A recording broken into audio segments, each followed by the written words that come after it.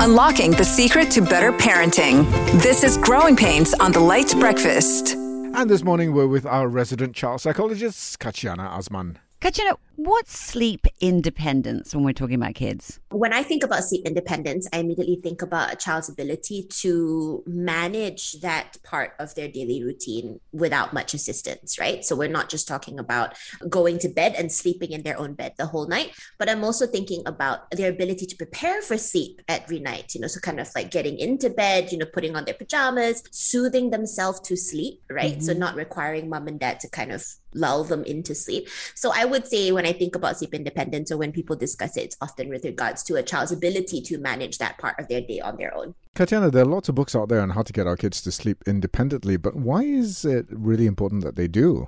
Well, because I think that it is a very big part of the growth process and the developmental milestones to be able to fall asleep independently. And of course, as they get older, sleep is extremely important regardless of how old your child is, but never more so as they kind of go through school and have all these day-to-day things that they would have to accomplish. And so I think that when a child struggles to fall asleep independently and sleep and get quality sleep throughout the night, you are running the risk of them suffering from sleep deprivation or sleep deficit, which is going to impact their ability to function day to day. So, the body looks at sleep, not just the brain, but as the body as a whole, requires an adequate amount of sleep in order to do all of the things that it needs day to day. A lot of the restorative functions that we need as human beings take place in the nighttime when we are asleep. And so when a child isn't running on adequate sleep, and I'm sure every parent who's ever read about sleep training will know just that kids actually require a heck of a lot more sleep than we realize. The 8-hour rule does not apply to children. It's a lot more than that. And so when parents struggle with the sleep process, they will often see a lot of other issues such as behavioral issues, attentional issues, and things like that kind of come into the fold. So it's extremely important for kids to get this done. And if they can do it independently as early as possible, then more, all the better. I mean, in Asia, we tend to lie on the children and pat and carry and, rock and all those kinds of things. So what's a good age to start introducing this concept? To be honest, I myself am looking into sleep training. It's something I need to do soon. And, a lot of books say that you can start as early as, infancy, right? It's something that you can start to do when the child is in a few months old age-wise.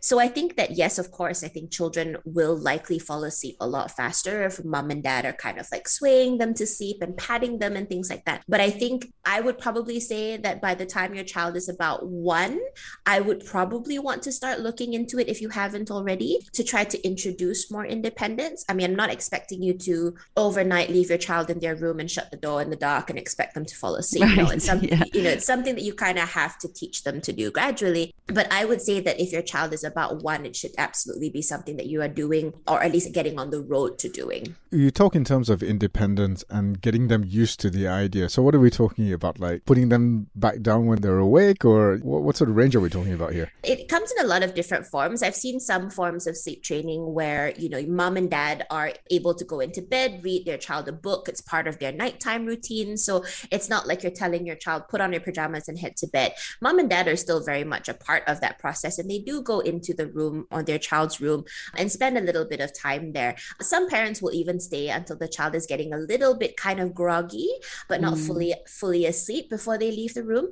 Some parents will stay in the room the entire time, but not interact with the child. So just sit in the corner and read a book or do something so the child has that sense of security. But I think that it's about having the child be more responsible towards their own self-soothing and going to sleep without mom and dad kind of assisting with the, like Asha was saying, the swaying and the patting and things like that. I've seen some techniques where they put the child in the room, mom and dad kind of leave, and every time the child kind of comes out of the room, you just take the child back and put them into bed. So there are a lot of different approaches that I've seen parents take.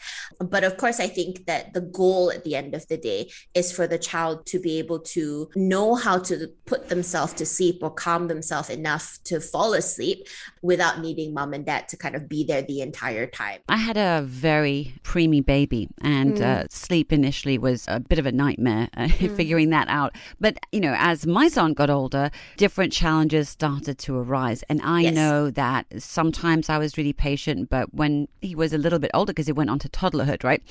Bigger problems started to sort of rear its ugly head and challenges arose. And I know I'm not the only parent. So what's important for caregivers to understand about any kind of pushback with a child that you're trying to sort of teach to have sleep independence? I think it applies to not just with sleep, but with any type of, I guess, like training that we're trying to do with a child, right? Because up until that point in their life, they've always done things in that particular way. And so now that we're trying to teach them a new method, there's always going to be pushback, right? And it doesn't matter whether it's training your child on screen time or training your child on sleep or eating habits and things like that. Anytime you're trying to introduce something new, the child is going to push back because it goes against what they've been doing up until that point, right? And I think that what I would tell parents is that don't be deterred, one, and two, to know that this isn't because they're trying to be defiant and that they're trying to make your lives difficult. Yes. It might feel that way. I'm sure, in the wee hours of the morning when they're fighting you on sleep, it might feel that way. But ultimately, it's because they have maybe grown accustomed and comfortable with the way things have been. And this is something new. And so they're going to need a little bit of time to adjust and understand that, one, that they're able to do it, and two, that, it's not going to cause some scary consequence, right? If the child has always had you in the room and then to all of a sudden find out that they have to figure it out on their own, it is a scary concept for them, right? Being in the room by themselves, in the dark and things like that. So the pushback is normal. Some children don't, but most of the kids that I know and that I work with do in some way. And I think that if parents are consistent and if parents don't make it a negative experience for kids, meaning, getting upset, yelling at them, chastising them, things like that, then the kids will pick up sooner, at some point, right? So kind of don't get too offended by the pushback. I have a question about not having enough sleep independence. And we're not talking about a deficit of sleep per se, but the ability to calm themselves, sleep alone, those sorts of things. How will they affect kids as they grow up, perhaps even into adulthood, if that's possible? Does that happen? Yeah, of course. I mean, I think that it's about dependency, right? I mean, so they've created a dependency on their caregivers to help them with regards to sleep. And so off the top of my head, how I see that being an issue is that they're going to constantly require some type of assistance with regards to sleep.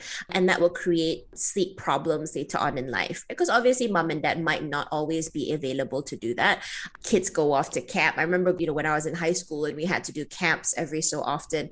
And there were some kids who really struggled with sleep, not because necessarily mom and dad were putting them to sleep, but they often shared rooms with other siblings. And so there was some type of dependency on their siblings, for example. I think that that's something that really can impact their ability to rest when they don't have the things that they're usually dependent on or the people they're dependent on. I don't know if there is a connection here, but I wonder if that's also part of why there are some adults who find it very difficult to sleep. They call themselves insomniacs and they can't really fall asleep, and they often need sleep aids. They need to have certain routines and rituals that they do. And so I don't know whether there was that type of connection from early childhood on their ability to fall asleep without assistance. And so I think when you don't have the ability to do that without that help, I think opening the door towards a sleep deficit is very easy. So yeah, I see that kind of being the next step.